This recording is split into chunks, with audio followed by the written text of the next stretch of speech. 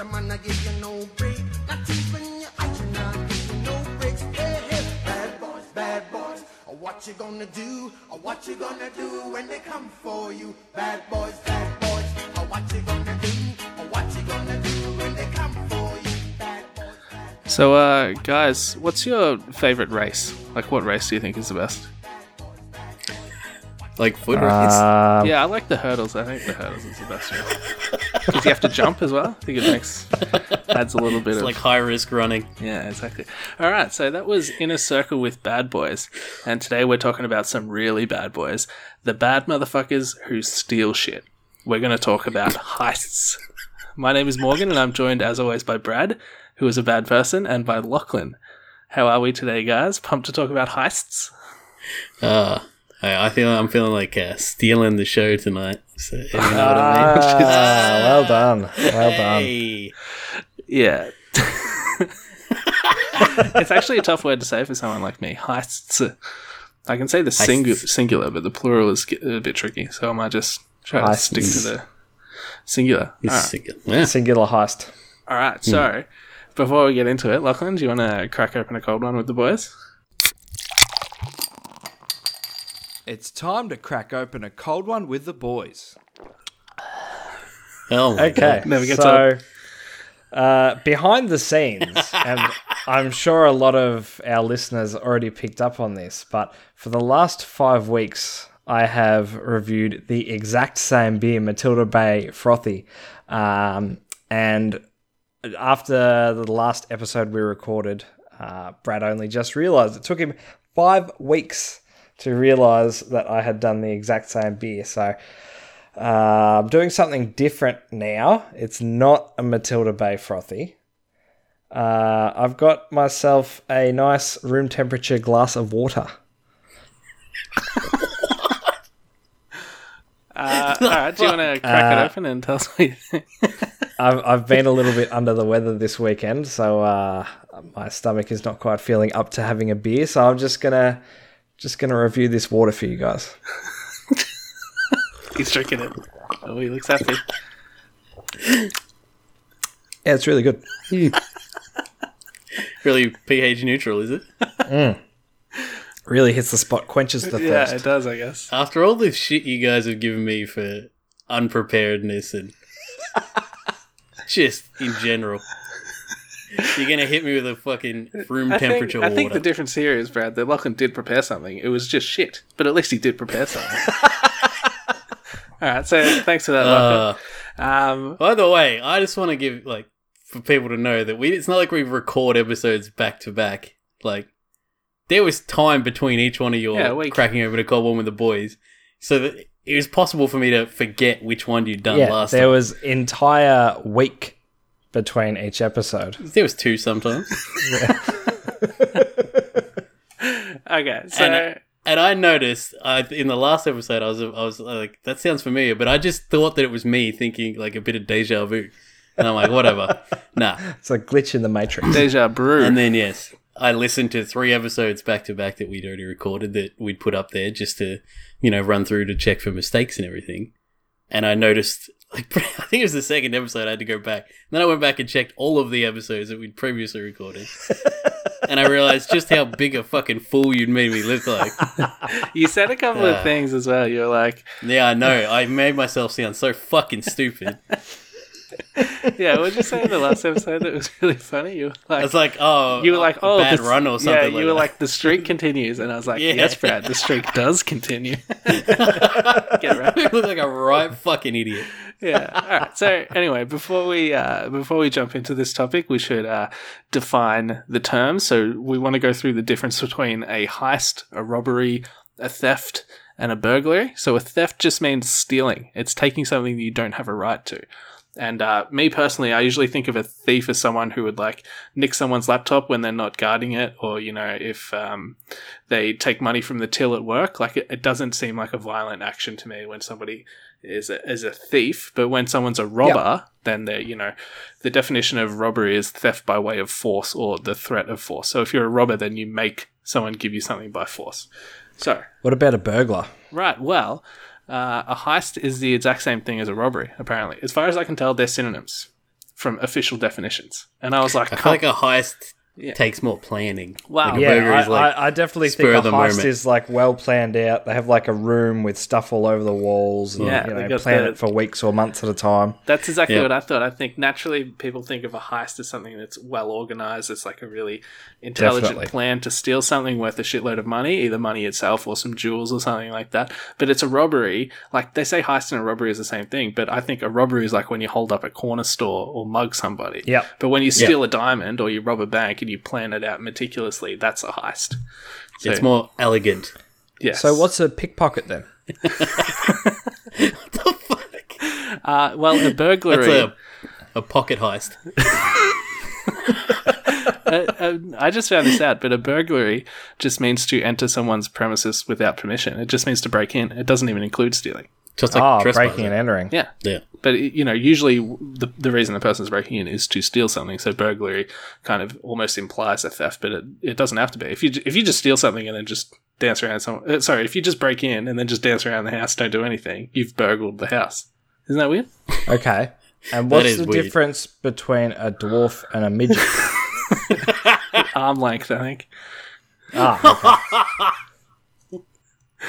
Yes. Yeah, okay. So, people who participate in heists are usually seen as like a genius career criminal, but thefts, I think, mostly are, an inside job at a business, usually done by dumb fucks who get caught because they're idiots. So, do you guys know of anybody in real life, either know personally or know of anybody, who's got caught stealing money from work? Yes. Yeah? Do you want to tell? Yes. Can you tell us about this, Luca? I cannot identify he or she at risk of legal repercussions. But He or at she a kind place of narrows it that down, I- doesn't it? at a place that I used to work, a person was caught taking money from the tills each shift because they were behind on their bills. I just don't know how you think you're going to get away with that. Like, the tills get counted at the end of each night. Yeah, they're floated, aren't they? Yeah, Maybe- they're going to notice missing money. And it wasn't small amounts. It was like $100 to $200 each Oh, time. Jesus. Maybe at a small Shit. business or something, it would be, you could say, oh, there must be an error in the counting or something like that. But you think that Maybe. you worked at a big company, so you think those sort of Yeah, people, this wasn't a small business. they know how to fucking sort this stuff Yeah. out. Yeah, They're it's all experienced in this. automated, and there's no human error really. Not on that scale. Yeah. I think there's a difference between And working he at... or she was fired Wow. subsequently. Rightfully so. I used to work in retail, and I remember one night we had a really big day. We had like a sale on, so there was like heaps of business, like flat out. I think we did like 40 or 50,000 for the day, and my till was out about $2,000 at one stage. Oh, And I was Bradley, like- were you stealing? I was shitting myself, is what I was, because I'm like, what? I haven't touched anything. If I took $2,000, at least I'd have the $2,000. But no, it's just miscounted. But for like 40 minutes, like I had to stay back. I was shitting myself. I'm like, they're gonna try to pin this $2,000 on me. It's outrageous. And You were then you got framed, fired. Brad. No, I was a quit. stitch up. But not after that. Just when I got a better job. Yeah, I used to work at a server, and like at a few different locations that the one guy owned. So I'd work at different ones around town, and at one of the places it got held up like twice in not held up, sorry, but somebody broke in overnight and stole the money twice in like a couple of months. It was burgled. Yeah, it was burgled. So someone broke in like twice within a couple of months, and then they were like, all right, well, twice means it was probably an inside job. So, it turns out that one of the guys who was working there just gave his keys to somebody else because he didn't want to actually steal it himself, but he just gave it to a friend and said, like, this is how you get in. There's no, security or whatever. This is where we keep the money, blah, blah, blah. So he just gave his keys to his friend. But something else an that was... elaborate heist. Genius. Something else that was funny one time is that we, at the petrol station, there were the old pumps, so you'd have to turn them off at night, so nothing would come out of it. And no. a couple of times people forgot to turn the pumps off at night. So someone would come in at, we close at 9 o'clock, someone would come in at like 10 and start filling up their car. and then realize, the store was closed or whatever. And then they just call up all their buddies and they're like, hey, go down to this server. You can get free petrol all night. So in the morning, it's just like hundreds and hundreds of liters of petrol are just gone. So, Whoops. Heist of the century in Geelong, that was. Yeah, so anyway. That's the dream, isn't it, really? Yeah. Because you're hurting some Well, with faceless today's corporation. petrol prices. Yeah, Whew. exactly. Who's stealing from whom, right? They're all thieves, am I right? Yeah. Social commentary. Yeah, and one time I was driving in Melbourne along Burke Street in Glen Iris, like East Malvern sort of area, and I was driving past a jewelry store, and I looked across, and the windows and stuff were all smashed out, and I was like, "Oh shit, something went on here," and it was after the heist had occurred, but before the police got there. So, like, the rest of the day, You were fresh on the Oh, scene. you were, first on the I was scene. just driving past, and then the rest of the day I was like refreshing Twitter, and then trying to see it, and then not long after it came up that there was this smash and grab with these guys that had robbed the jewelry store. So I saw that before like the police got there. I was like, oh fuck, I've come across a heist. Ooh. So that was quite exciting. That's my closest experience. All right, so we're each going to talk about a famous heist. So we've got ones that are regular sort of bog standard heists, like money and jewelry and stuff. Then we've got a couple of interesting ones as well. So Lachlan, do you want to kick us off? Oh, yeah. Oh, I look forward to this. Yeah, it's going to be fun. Okay. You ready? Oh yeah. Oh, born. I don't think you are. I'm gonna tell you a story anyway. In April of 2005, a landscaping company specializing in synthetic grass called Grama Sintética opened up shop in Fortaleza, Brazil. That is spicy. Business dirty to appeared to be booming. As for months, trucks could be seen transporting soil away from the property. The company's owner, Paulo Sergio, was well known and well liked by neighbours and surrounding businesses. 3 months later, on Monday the 8th of August 2005, employers at the Banco Central, 2 blocks away from Grama Sintética, opened the vault to find it empty. On Friday afternoon, it had been filled with 50 real notes ready to be destroyed, withdrawn from circulation as they had no serial numbers and were thus untraceable. Oh, yes. For the last 3 months, Sergio, whose real identity is still a mystery, and his accomplices had tunnelled from their innocent-looking shop to the Banco Central vault. The tunnel, an impressive feat of engineering with wooden supports, plastic lining, lighting, a ventilation system, and even air conditioning, was 4 metres deep, 78 metres long, and had displaced 30 tonnes of soil. Over the weekend, the robbers, who had nicknames like Armadillo, Big Boss, and the German, smashed their way through the 1.1 metre thick steel-reinforced floor of the bank vault and made off with 164 million reals, roughly 59 million Australian, weighing in at over 3.5 tonnes. Holy fuck. Upon investigating, police found that the entire fake store had been covered in chalk dust to mask the gang's fingerprints. The only security system inside the vault was a few cameras that displayed video to a monitor but did not record. Police had no leads, just a fake name and some vague descriptions from neighbours. It was the perfect crime. The perfect crime, however, does not always involve the perfect criminals. Yes. The day after the vault had been found emptied, a man involved with the heist went to a car dealership and bought 10 cars at once, paying cash for all of them. The police were tipped off and they caught up to him driving a car carrier out of the state. 3 of the cars were full of 50 real bills with no serial numbers. He squealed immediately, implicating over 3 dozen people, including a security guard who worked at the Banco Central and the mayor of a nearby town. Some were never caught, some escaped custody, and one was even kidnapped, held for ransom, and murdered. But in all, 26 men with nicknames like Big Digger, The Tortured, and Little Fernando ended up in prison, sentenced to 133 crimes between them. Today, only 20 million reals, roughly 7 million Australian, have been recovered, and the Banco Central heist is recognised by Guinness World Records as the greatest bank robbery of all time. Wow. Holy shit. All right, look, That is I've got a amazing. question for you. Hit me. What can you translate into English? Banco Central. That would be the central bank. Sorry, I was totally confused. Can you start again now? It's the state-run bank of Brazil. Oh, nice. Oh. Now, Brazil So- isn't known for crime and corruption and stuff, so I'm just flabbergasted that this happened. It's their chief export, is it? But you said in there it was the perfect crime. We should keep a tracker of how many times the three of us combined say perfect crime tonight, because I'm going to drop it a bunch of times. But yeah, you're right. Like, what do you do when somebody steals a bunch of money? Oh, just go around and see who has been, going nuts at strip clubs, who's been going nuts at car that's right. dealerships. It's not, right. just fucking. Can you wait a month to spend the money that you stole? He didn't even wait a couple of days. It was literally the next day.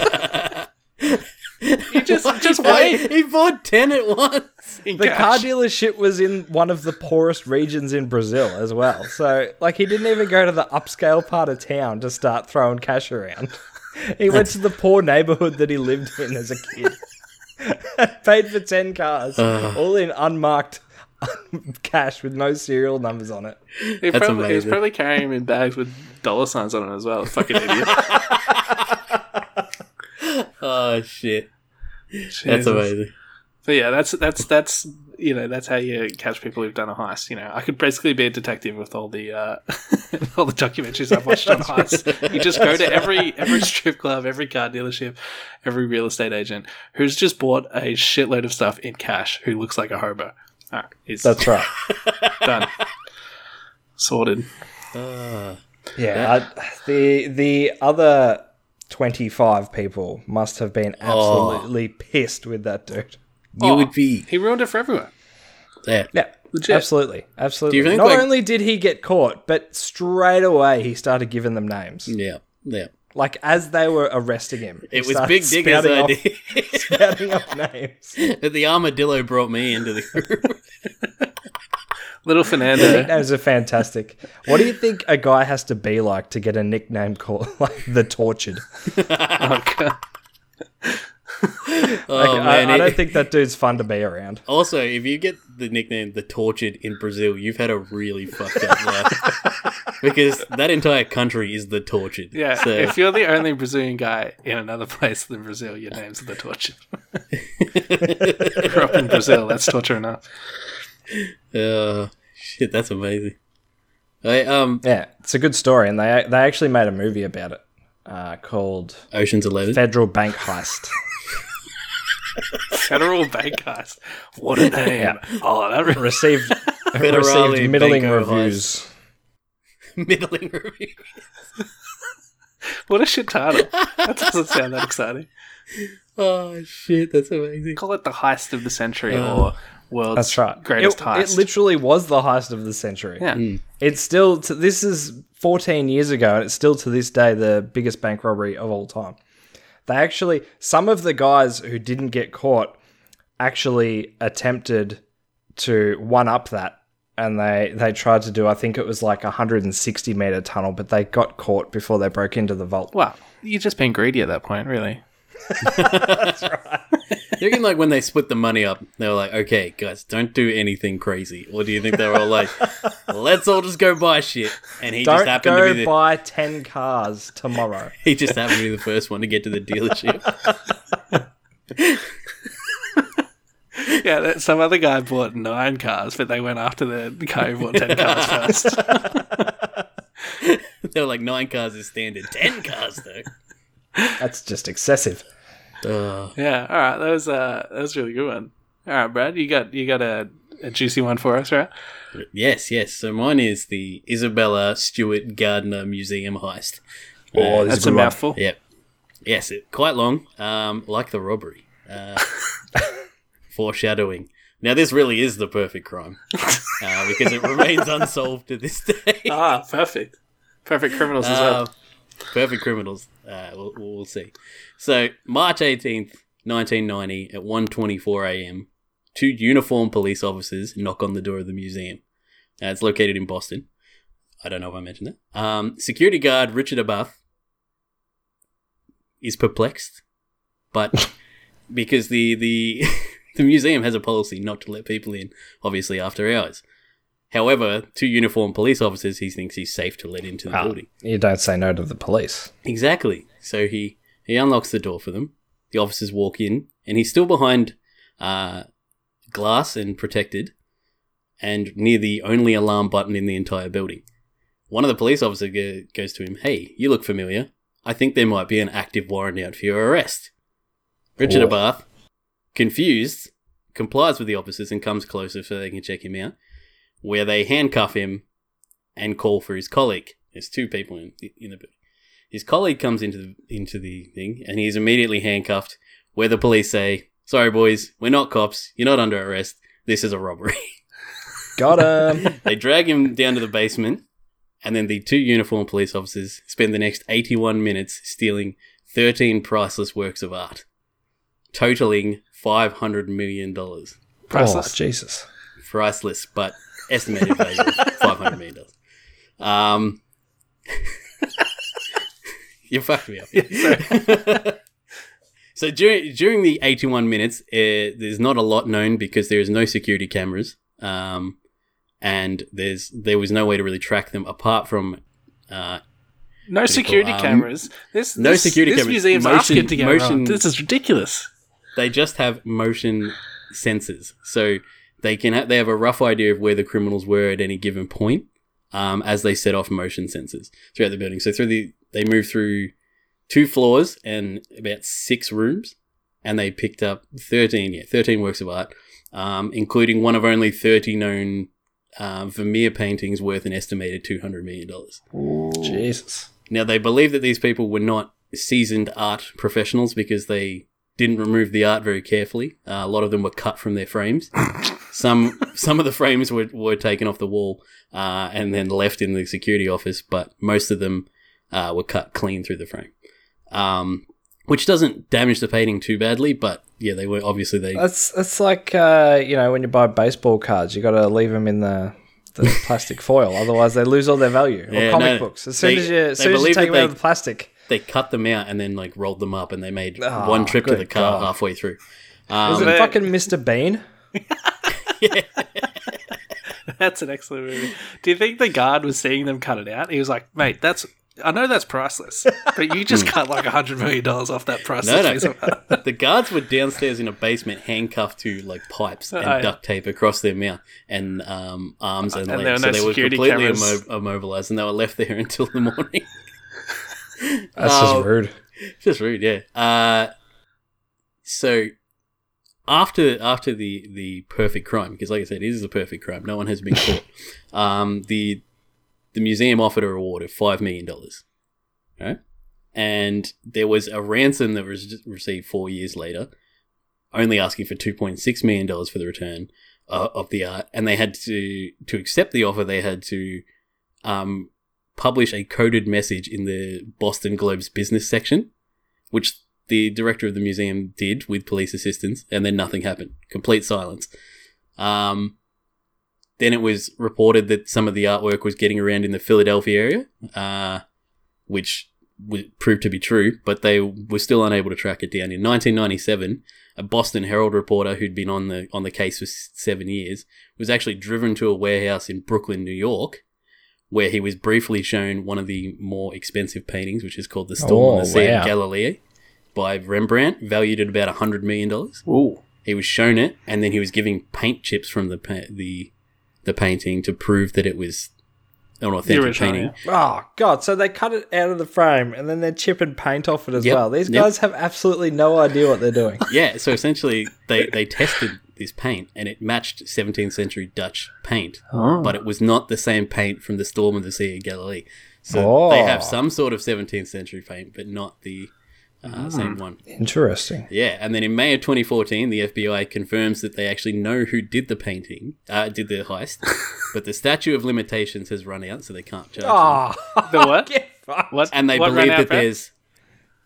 What? What ran the out? statute of limitations on the The what? on statute of limitations. Statute of limitations. Yeah, no worries. Yeah. That's what I said 3 I times. thought you said statute the first 2 times. No, statute of limitations has run out, and that 2 of the 3 people who perpetrated the crime are actually dead. But they refused to release the names of those 2, which comes into play later. In August 2015, the FBI releases the first ever surveillance footage of the crime from outside the building, trying to help identify the 2 men who went into the building, trying to look for leads and such. In late 2017, the reward is doubled to 10 million because they still believe they can get these paintings back. They know who committed the crime, the people are dead, and one of them's in jail, but they're unable to locate the artwork. So what they're doing by not releasing the names is looking for credible leads. So anyone who knows the names of the 2 men who died would have credible, because the art museum director still says that he gets thousands of emails a year about where this art is. Yeah. Like people claiming to have this art. But essentially what's happened is that the art is just way too hot to move, and it's gone. Like, they've moved it. They keep moving it around, and no one knows where it is at the moment, except for this one person whose name has been released, who's still alive and is in jail. His name is Robert Gentile, and he refuses to tell anyone where it is, despite the fact that his wife has confirmed that he had it at some stage. He's saying he's never had it. They've lie detected him, and they said that there's a 0.1% probability that he does not have this art. Yeah, well, lie detectors, I mean, come on. Yeah. So anyway, perfect crime, perfect criminals, but the merchandise is just too hot to move. I have always wondered about, like, art thieves. Yeah. Unless you specifically are stealing it for yourself. Like, what do? You can't sell it because it's so recognisable. No, you definitely can't. See, these, like, crazy billionaires, like, you know, in the Gawker episode, we were talking about Peter Thiel and how he starts fucking with people because he's got that much money. It's like, when you've got that much money, you're either killing people, you got to be doing something weird because, you know, what else are you doing? So, if you hear that there's some hot art out there, like, you know, a 17th century painting worth 100 million, you're like, oh, fuck, I want to get that. So then I can show a select few people, like, you know, just my top buddies who are in the billionaire club. I can just show them, you know, fucking got this painting. Check it out, dog. Check it out. You know? Yeah, but then I think Interpol it's a status hear thing. that you've got this painting. Interpol hear that you've got this painting. They raid your house. They take it as evidence, and then you've just lost fucking $200 million. Yeah, maybe. Or you would set it up so it was like warehoused somewhere that you could access it, but it wasn't in your name or something. I don't know. You know, these people are smart. I'm sure they have ways of tracing it. Or you get on some dictator who hates America and give it to him. Or, you know, maybe that guy buys it himself just to flex on America. Yeah, maybe. Good point. Yeah. But basically, I can see Saddam Hussein would have done that. Yeah. The museum's current director believes that they'll get the art back. He says that not a chance. In what condition? He quoted as statistics, like, I think it was like 85 or 90% of stolen art is returned within a generation. Nah, not a chance. What condition is it going to come back in? Offer a $10 million reward for a $200 million painting. Yeah, well, but that $200 million painting is essentially valueless because you can't sell it. Yeah. So $10 million is better than anything. He reckons that what will happen is the people who committed the crime die, so either the intimidation factor about not revealing information goes, or family members who aren't really too aware of it come into possession of it, take it to the police, get the reward. Or they sell it at a garage sale for like $12. Well, yeah, they don't know what it is. Yeah, exactly. Interestingly enough, though, the museum still has all the empty frames on display, and they have also become almost an attraction in their own right. as a haunting reminder. Yeah, so people go there just to see the empty frames now. That is ridiculous. Do you think if you steal $100 million painting and you like cut it out of its frame, and then you start like cutting corners off it, or, you know, chipping off some paint and stuff like that, do you think it goes up in value because they're like, fuck, we have to pay more to get it back? Or do you think it goes down in value? I don't know. That's an interesting It's like that Banksy that went to auction, and then as soon as it sold, he activated a shredder that was built into that was hilarious. The frame. That, if anything, that's worth more now that it's shredded. Well, yeah, it's the shredded Banksy now, isn't it? Yeah. Yeah, you could sticky tape it back together. That's right. So these paintings are worth more now because they're the stolen paintings. Yeah, exactly. Yeah, well, but so it's got also more history to it. owning It's a more piece exciting of history, than isn't it? any other painting because it's got that That's added right. history to it or whatever. But it's also like if someone got kidnapped and you're going to be paying money for them, and then someone cuts off their finger, you're like, oh fuck, I better pay them more. It's like because something's in danger, you have to the immediacy. There's a sense of of urgency. Yeah, exactly. All right, Brad, that was a really interesting one. I wonder what what their goal was when they stole it. Were they just like, we hate the art community, so fuck them? Just doing it for shits I and giggles. genuinely believe that they were like, yes, stealing art, we can do that, but they didn't anticipate what they would do with it after they stole it. They didn't think far enough ahead. Like they were like, yes, art's worth a lot of money. We'll steal this. It's the largest art heist in history. They spent 81 minutes there. They didn't take the most expensive items there. They walked past a lot of really expensive items. They took the ones that they sort of like. They took Rembrandt's, Vermeer's. They took Degas. So they had a general idea of what was expensive, but in getting to the Rembrandts, they walked past some other paintings that were worth in excess of $100 million. So they didn't realize what was the most expensive. And then once they had the merchandise, I think then they realized how hard it was to move it.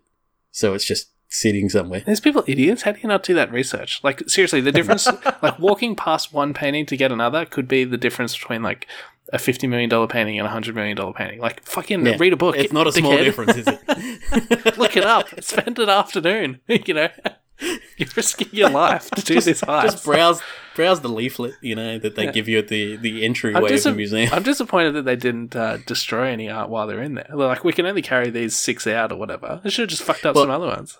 Why not? It's funny that they actually took it's called an eagle finial that was from Napoleon the First, and they think that they took it because it's got a golden appearance, but it's actually made of brass.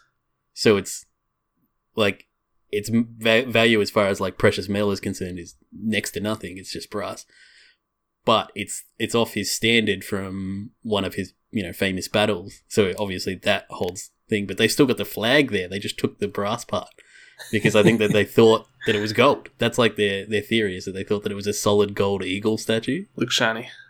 Yeah, because it was sort of similar color. So yeah, all right, crazy story. That was a good one. All right, so we've had a bunch of money being stolen. We've had some famous art being stolen. So now I'm going to talk about the great maple syrup heist. So, I am personally looking forward to this one.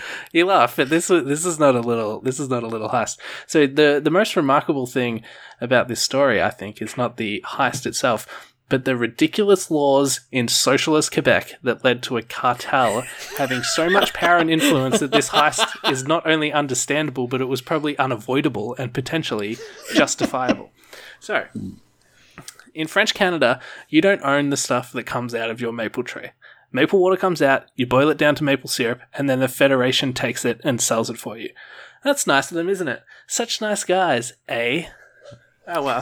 It's only fair that the Federation take a small cut. And, if you sell some without their permission, as if you have the fucking right to sell something that comes out of a tree that you grew, then you'll get a small fine. But that's only fair. The Federation can't have you selling your own syrup. That's not right. So, the Federation sets quotas for producers. If you go above your quota, then the excess syrup you produce is stored in what they call the Global Strategic Reserve, which is a series of warehouses located around the province of Quebec. The syrup is stored in these giant white barrels with only a small sticker on each barrel to note the syrup's grade and origin. So picture a giant warehouse with identical barrels stacked 6 high and stretching as far as the eye can see. This is the sweetest place on earth, and every red-blooded Canadian's wet dream. With so much syrup stored in one place, and with such little security, a heist was inevitable, be it by humans or by bears. Now, humans got to it first in 2011, when the guy who owned one of these warehouses, Avik Caron, got in touch with a rebel syrup producer, Richard Valliere, and together they started taking barrels out of the warehouse, extracting the syrup to sell on the black market, then refilling the barrels with water and putting them back in the warehouse. It was the perfect crime. Oh my god, that's amazing. Genius. The Federation, these fucking communist French hoarders, were keeping so much goddamn syrup in this warehouse in order to imbalance the natural effect of supply and demand to their favor. Instead of cheap syrup flooding the market, you have expensive syrup from a very exclusive industry that is almost impossible to break into, because good luck convincing the Federation to let you join in on their scam. And even if you can get them to give you a quota, you can only grow your business if the Federation deigns to allow you. So, Caron and Valliere were making so much bank on this heist. They were taking literally millions of dollars worth of syrup and getting away with it. But of course, this story has a sad ending. Now, this is the most Canadian heist possible, so what is the most Canadian ending possible to this exceptionally Canadian crime? Well, they were filling the barrels with water from a creek, but winter came and that creek froze over, so they could no longer refill the barrels. on a routine inventory inspection, a communist working for the Federation was counting barrels. He climbed up to get a look at a hidden row of barrels and almost fell. Because you see, a full barrel of maple syrup weighs about 300 kilograms. You can easily pull yourself up on it. He grabbed the lip of a barrel to steady himself, and the barrel tipped over. It was empty. There's syrup missing. First they located all the empty barrels, then they started opening the full barrels too. Some were filled with water. All up, 9,571 barrels worth of syrup had been taken. That's 3,000 tons of liquid gold with a black market value of more than 18 million Canadian dollars. Holy shit. Caron and Valliere got whacked with some massive fines and lengthy prison sentences, and today the Federation is stronger than ever. The scam was over, and just like in every communist regime, the dissidents were crushed by the all-powerful state. Fuck Quebec. Richard Valliere is an honorary Anglo in my book. Yes, That is outrageous. It is a fucking mental system. That is ridiculous. So they literally just store it rather than sell it to keep the price high, basically. Yeah, because like they're waiting price. in case there's a lean year when the harvest is low. They can activate the scissor up in the warehouse and put that into the market, so the supply never drops, so therefore the price never goes up. So the price is steady because but they're just storing so much goddamn syrup, because that's why syrup is so expensive. That's the same strategy De Beers uses to keep the price of diamonds high. Yeah, well, they also just have own warehouses every full. diamond mine.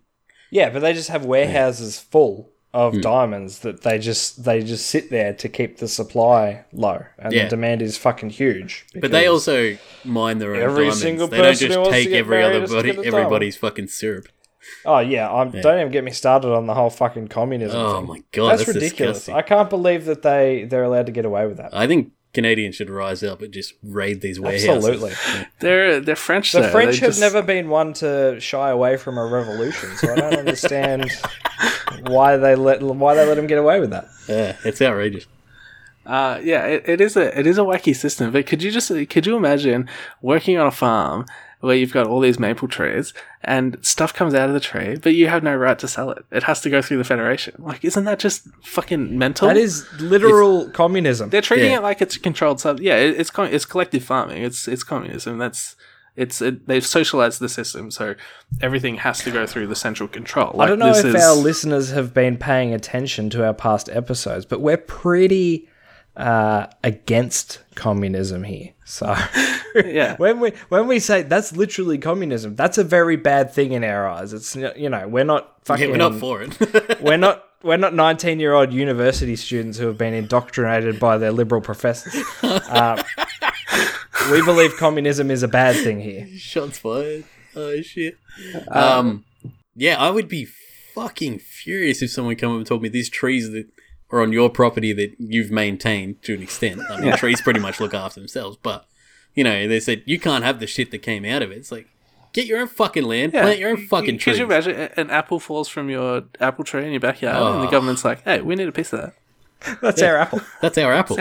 Now, like, technically, if you produce maple syrup on your farm, you can sell it direct to consumers. Like, if they physically come to your house and they want to buy, a jug worth, you can sell it to them straight to them. But you can't sell it to like a supplier. Yeah, exactly. And, obviously you're not going to be able to make money if you're selling out of your shack. Because a lot of these people live in the fucking middle of nowhere. I mean, you have to have hundreds and hundreds and you got to have a farm. trees. You got to have thousands of trees basically to get syrup. So it's like you've got a shitload of land. People would have to drive all the way to you. Like, it's just not feasible to run a business that way. So, that is mental. That may well be the most justified heist in all of history. Yeah, I can get behind that heist. Like, I would support more people performing that exact heist. Yeah, I just thought it was so funny that they started getting lazy or overconfident or whatever, but they were doing exactly what they should be doing, which is taking the syrup out, filling it up with water, and then filling the barrel back up with water, and then putting the barrel back in. Because when they come to do these fucking inventory inspections, they just go past and they just count the barrels. Like, yes, there was supposed to be 12,800 blah blah blah barrels, and yes, there are that many. So as long as as long lazy as commies aren't going to check. Yeah, exactly. It's like the Canadian version of stealing your dad's bourbon and filling it back up with tea. That's exactly what it is. But that's the only reason they got caught is because they couldn't fill it up with water, so they just started putting the barrels back empty. And this guy tipped over a barrel because he was like, "It's supposed to be full, obviously. So why is it empty?" And then he realized a bunch of others were empty. And did it say how much they got fined there? Because when they sold $18 million worth of syrup, did they get fined more than $18 million? Yeah, I'm sure they didn't sell it for $18 million. It would have been $18 million that the Federation said it was worth. No, it was a black market value of $18 million. So some of the reports at the time were saying it was $30 million worth of syrup, but it's like... That's like when the police sees a bunch of drugs and they're like, oh, this is $60 million worth of cocaine on the street, but it's not actually. That's if you sell it at a gram at a time or something. Yeah, that's right. At its lowest denomination. Yeah. But no... How much did they get fined? Is really what I was going for. Shitloads. Like, the Richard Valliere, He was the main guy because he is a maple syrup producer in Quebec and he sells on the black market all the time. So he's always getting in trouble for selling on the black market. Like, whenever you do that, you get fined something like $1.20 per pound of maple syrup if they can prove that you've sold it on the black market. So they'll just give you huge fines. And at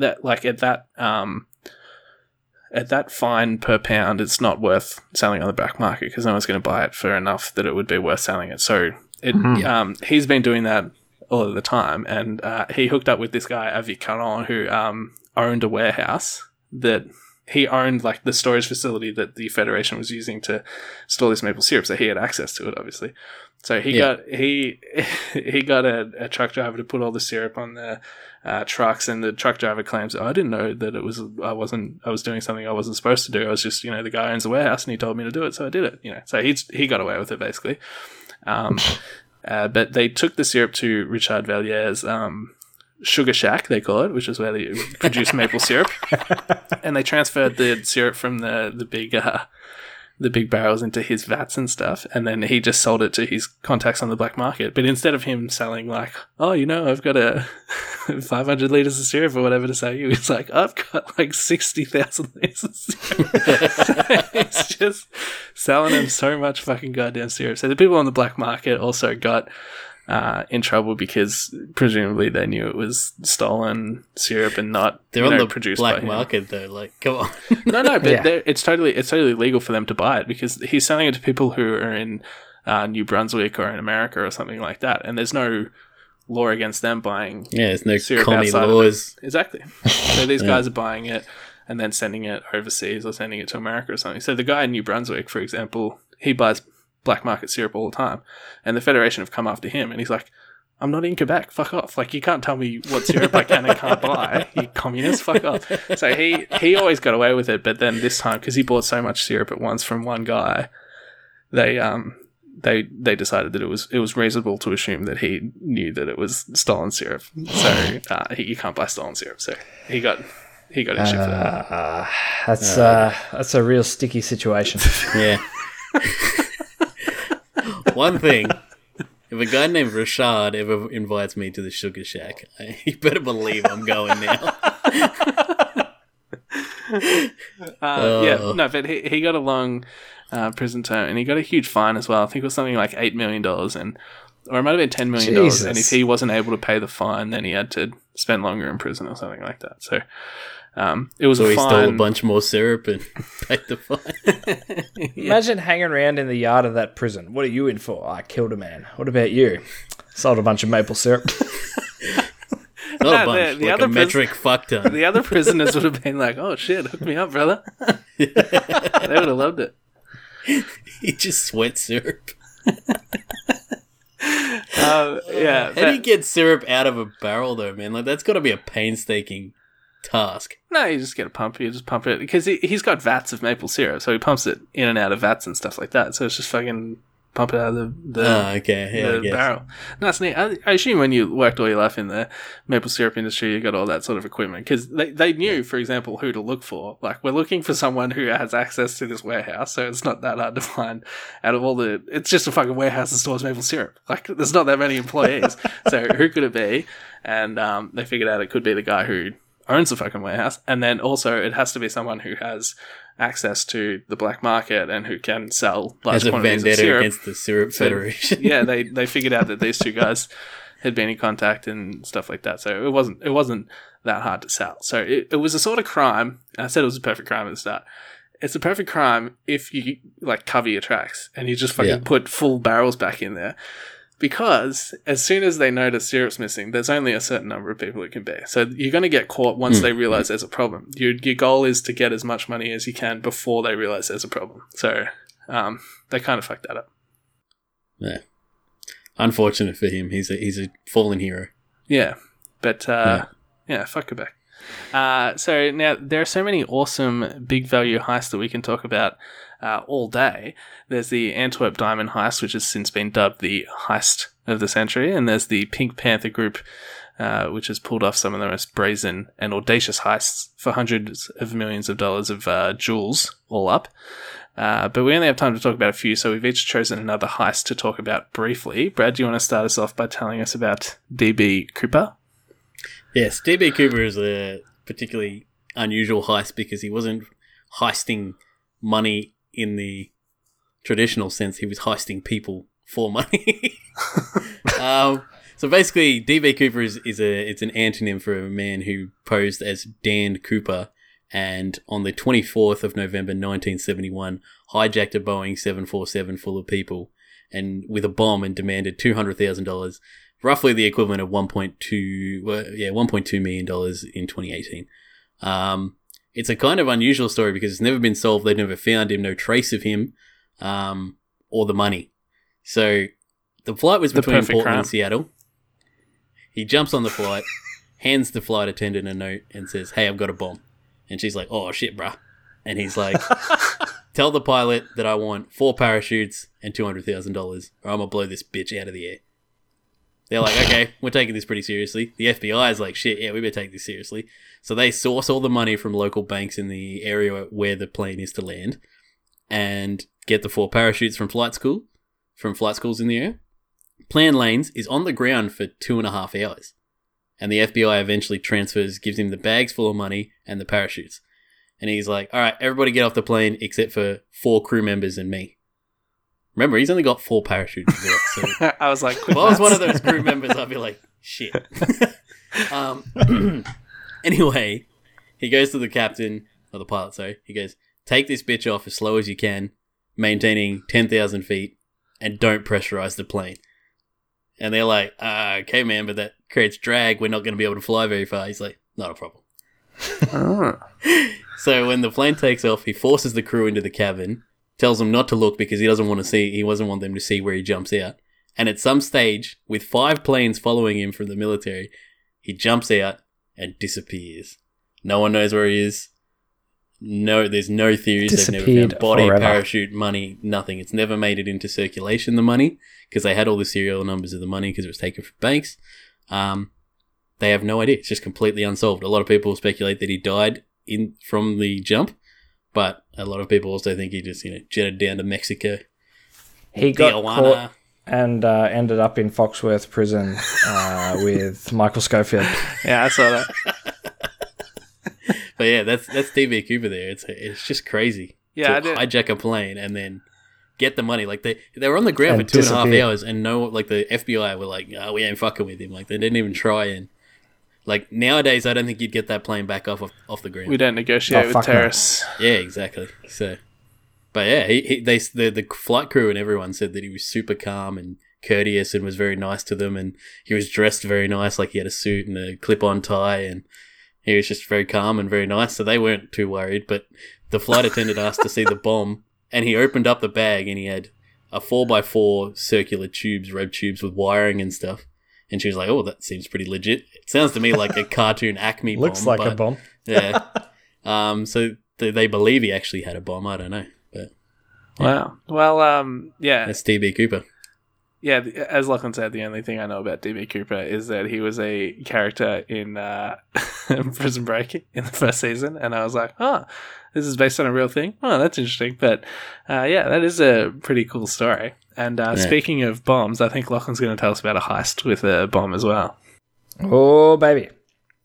So, there's this thing. It's kind of like, it's something out of the movie Saw. This dude in August 2003, this dude, Brian Wells, is a 46-year-old pizza delivery man. So, got absolutely nothing going for him. Rocks up to a bank, hands the bank teller a note saying, Kill me. I'm clearly doing this whole life thing wrong. I've got a bomb strapped to me. Give me $250,000 or it goes up. So the bank teller's like, well, I can give you $8,000. So it gives him a bag with $8,000 in it. That's good enough for him. So We he leaves. negotiate with terrorists. We negotiate very That's right. badly with terrorists, but yes, we do negotiate with terrorists. That's enough for him. So he leaves. He gets in his car, drives away. He's heading to another bank. The police catch up with him. And he starts screaming, the bomb's going to explode, the bomb's going to explode. And the bomb explodes. Blows his fucking head to pieces. Oh, Jesus. So the story is that people basically kidnapped him, strapped this bomb around his neck. It was just like a big handcuff around his neck, so he couldn't get it off. And then sent him to this bank to get $250,000, and if he didn't get it, they were going to blow his head off. And the police got him, so they blew his head off. Upon further investigation, it's a really interesting story, and I recommend anyone who's interested in it look it up and read the whole story. Turns out that he was actually involved in the plot. Bum, bum, Like- bum. Yeah, it was part of his like he was part of the planning. He wasn't a victim. He was part of the heist. They went south though. Yeah, it went south. I can't remember exactly why they blew his head off. Probably just to I think it was just because keep they them from- realized that he was. implicating the rest Yeah. of the people. Question, Lachlan. yeah. If this guy was in on it, why did he agree to have a real bomb strapped to him? Listen, he's obviously not the rightest spark. Like I said, 46-year-old pizza delivery man. Yeah. From what, I've seen the documentary about this called Evil Geniuses, by the way. Watch He that. definitely was not a genius. Yes, I know. But the people who strapped the bomb to him apparently were. From what I understand, he was told it was fake, and then when they got there, they flipped the script on him, and they're like, it's actually real. She got real quick. Yeah, and then they also gave him like a set of instructions, to complete, to get the keys to delay the explosion. And then the police, after he died, ran through those activities, and they never gave him enough time to do those activities. Oh, God. Yeah. Like, even if he'd completed each one of them in minimal time, he still would have died. Yeah, it was like a scavenger hunt. Each Yeah. clue led to another place, and there was another clue there. Yeah. It But he was died like on the first if one. you've seen if you've seen that Black Mirror episode, I think it's called "Shut Up and Dance." Yeah, where that kid gets forced to do all these different jobs by these people who've hacked his computer. It's like that, except instead of video of him jerking off, it was a bomb strapped around his neck. Equally bad. And his reward was a fist-sized hole in his chest. Oh, God. Yeah. Do you think if you made it to the second bank, he would have asked for $250,000, or it would have been like, I've already got 8, just give me 242?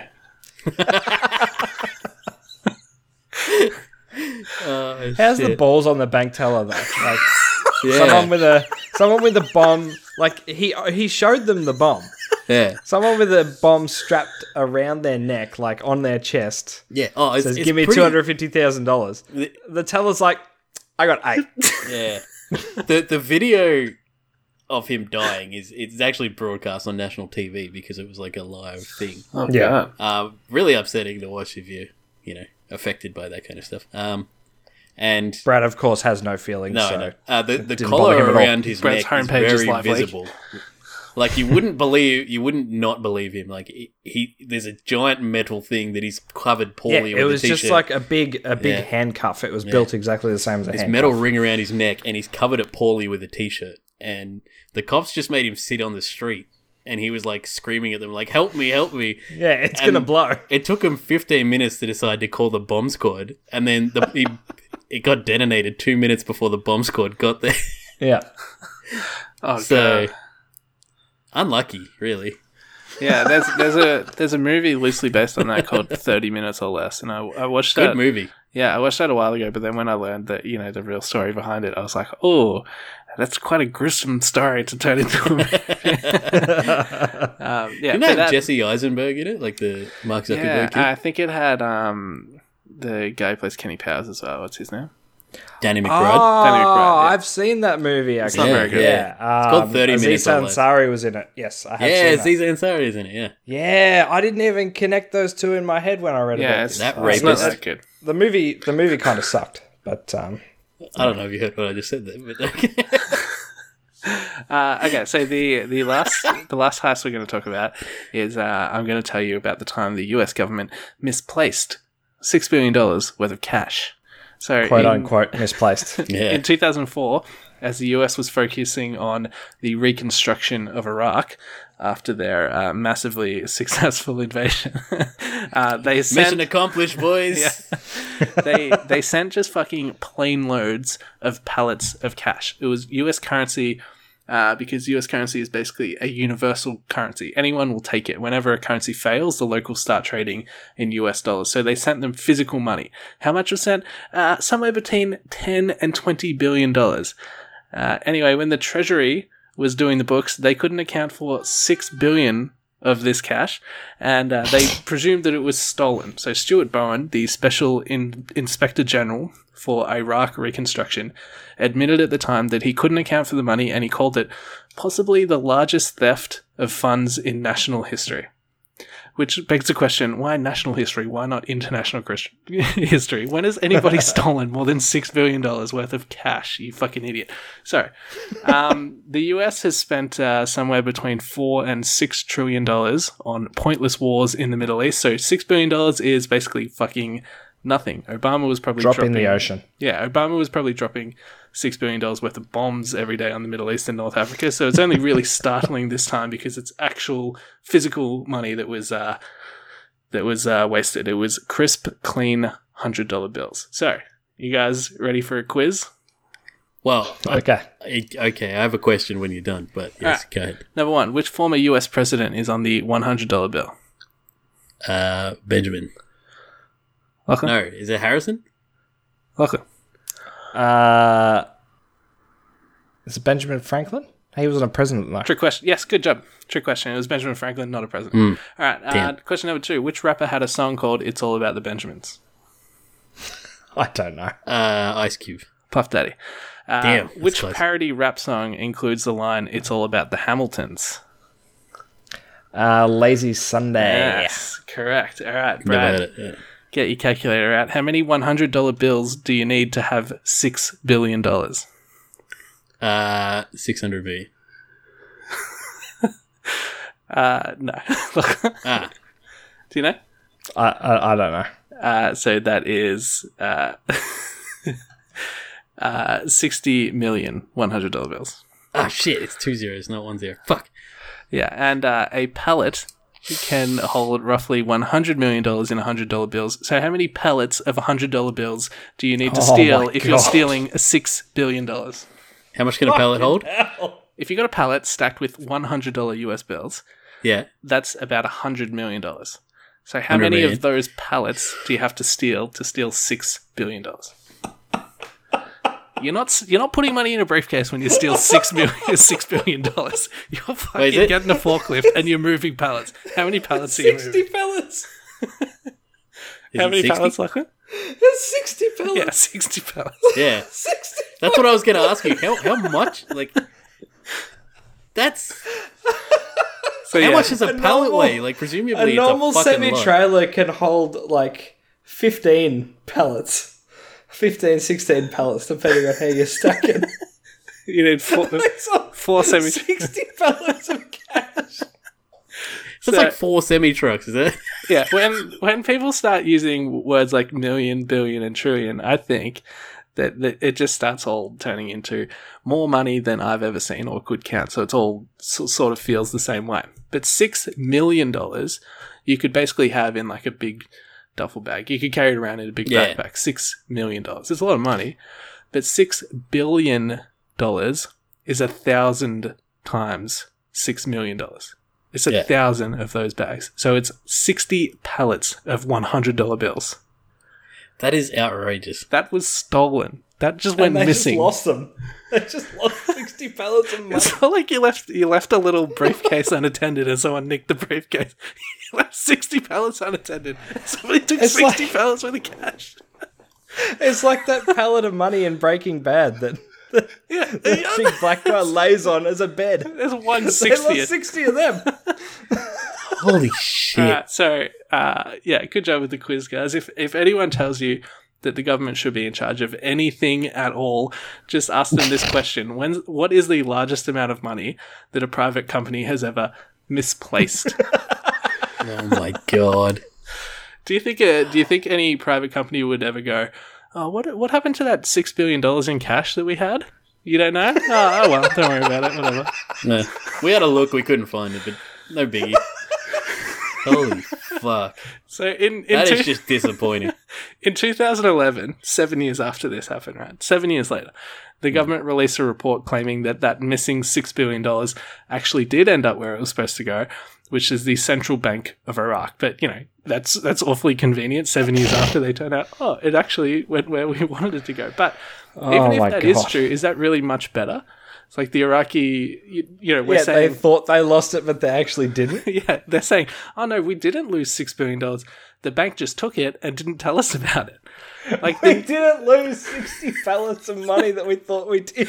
the new government of Iraq was supposed to be our allies, helping to rebuild their country. But, they couldn't pick up the phone and go, oh, we saw all those news stories about how you don't know where $6 billion is. Oh, just letting you know, we took that. We were supposed to take it and we took it. Like, they're our allies, but they didn't say, oh, yeah, we have that $6 billion.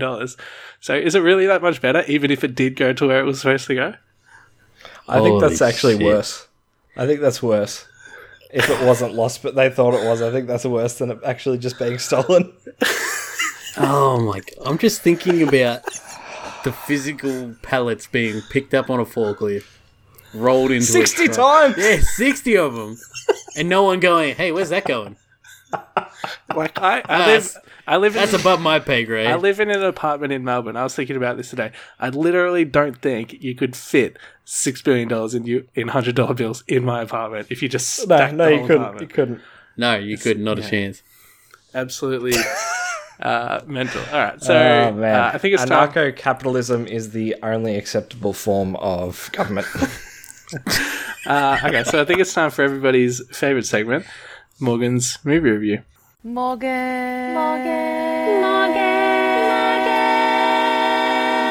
Morgan's movie review. All right, The Town 2010 is a damn good heist movie. The film starts with a heist where the protagonists rob a bank wearing creepy skull and dreadlock masks.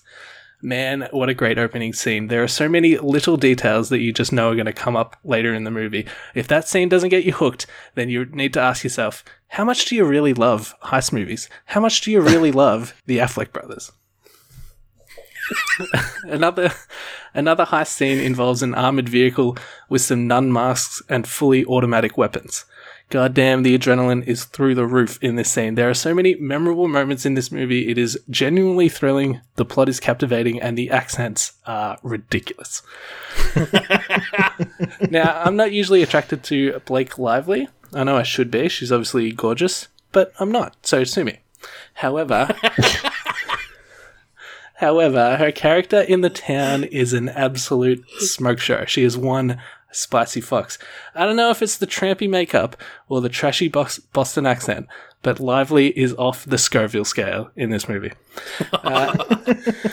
Good reference. The Town has everything I could possibly wish for in a crime film. I'm a simple man. If it's set in Boston and stars one of the Affleck brothers, I'll watch it. 9 out of 10. Yes. Fuck yes. By the way, I think with Blake Lively, it's because she's more obtainable. Like, the trashier they are, the more obtainable they are. It just makes them hotter. Yeah, okay. I'll go with that. Okay. I like that. Great movie, by the way. Did we go and see that in the movies together, me and you, Moose? I think we did. We may have, yeah. Yeah. It's a fucking good movie.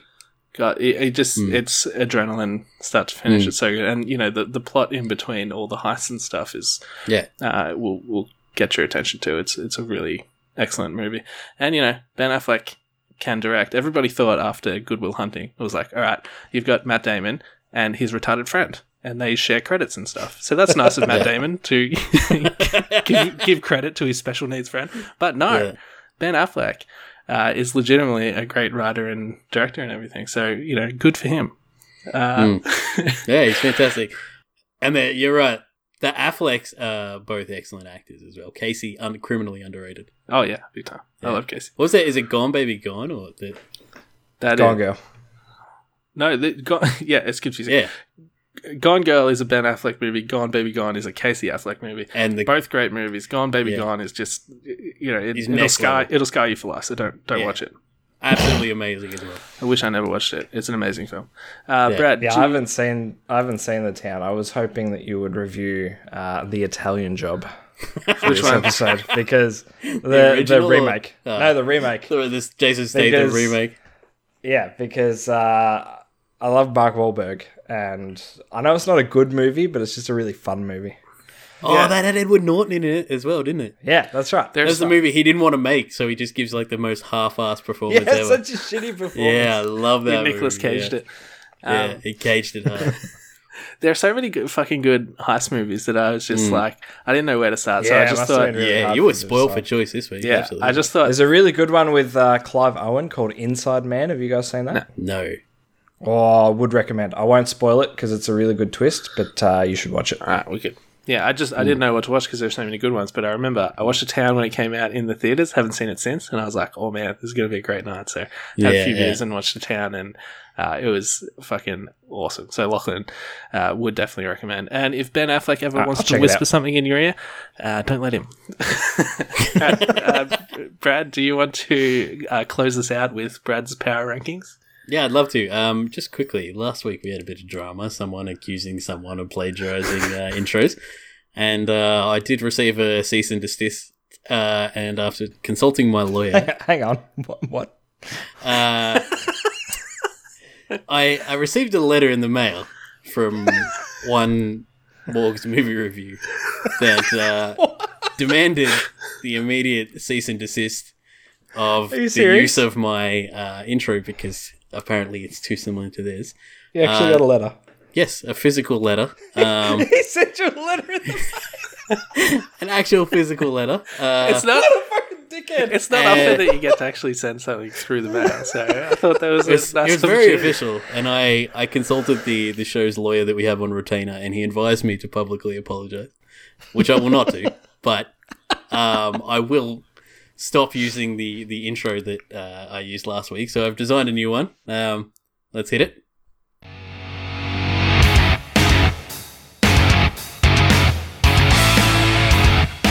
Brad's Power Rankings. That's very good, Brad. Brad, on second thoughts, you can reuse the one that Fuck infringed you, upon we're my stuck copyright. with this now. It's your own fault. Should think of things before you start sending letters. I'll upload that letter and put it in the link because I did enjoy writing you. You sent him a letter. I did enjoy There's writing. a legitimate physical copy of a letter. I got it. I'm like, what the fuck is this in the mail? I haven't received mail in years. I opened it up and I was like, holy shit. He actually did it. It was very well written, though. I'll give him that. Yeah. Okay. So what's your power rankings this week? Okay, so my power rankings are controversial list this week.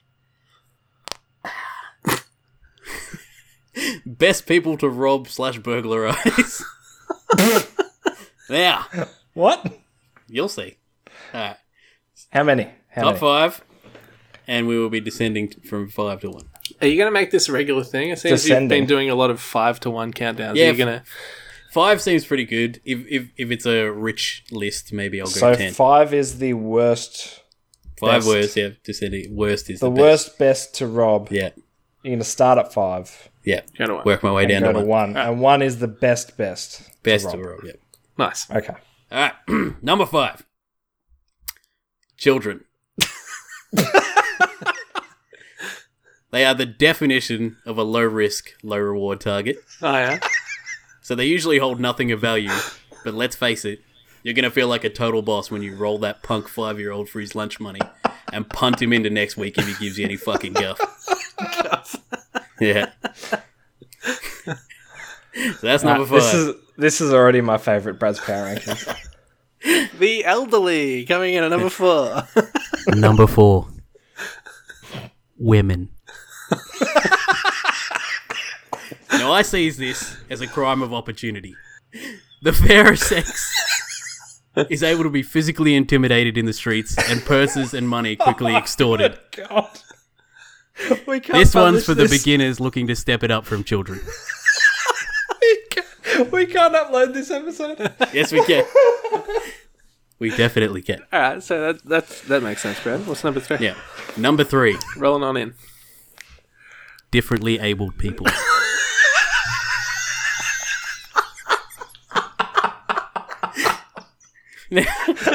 Yeah, before you rob them, at least use the politically correct term for them. If you're gonna, Exactly. if you're gonna rob a disabled person, at least use the right term. We're a PC show here.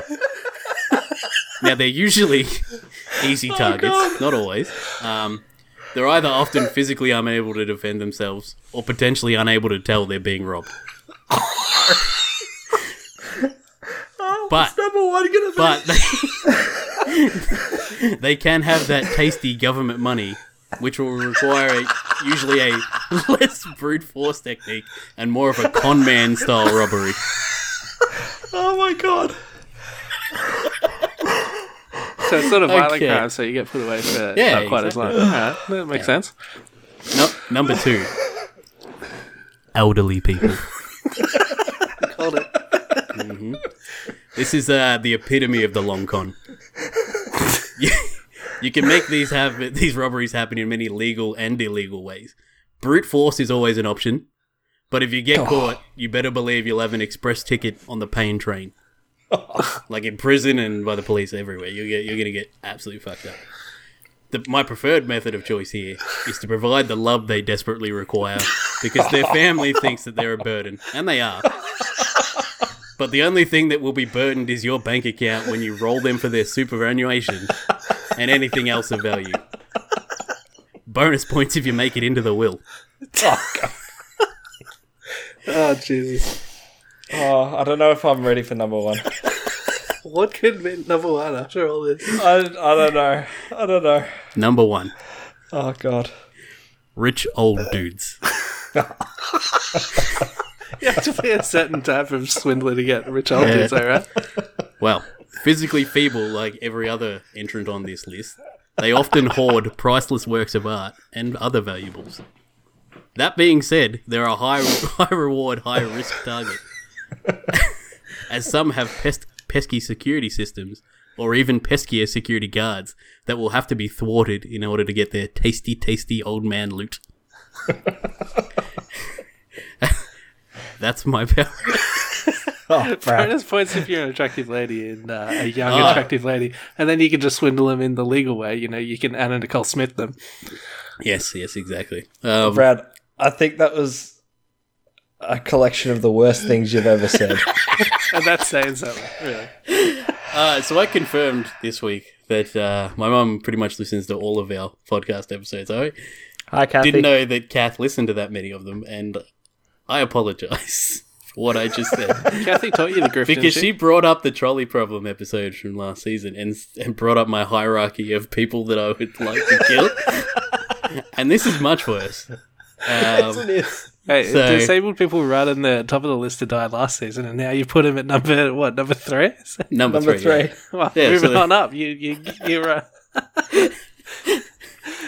That is you're becoming atrocious. more I'm sorry, tolerant Mum. and understanding, Brad. Yeah. So, yes. Yeah. All our Oh, mothers good listen to God. this show now. Isn't that fucking amazing? We love you.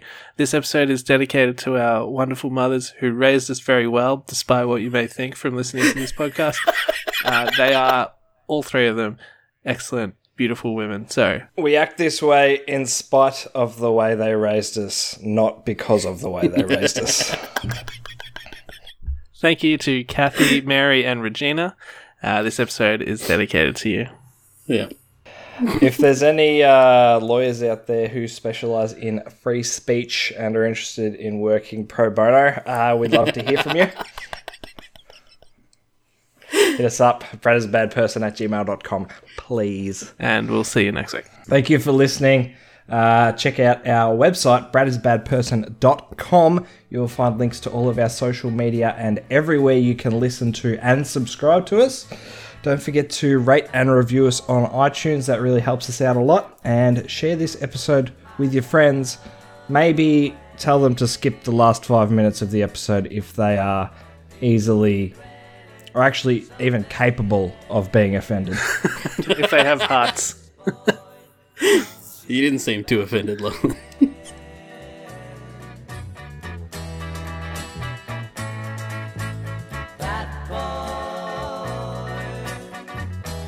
Isn't good for you. Though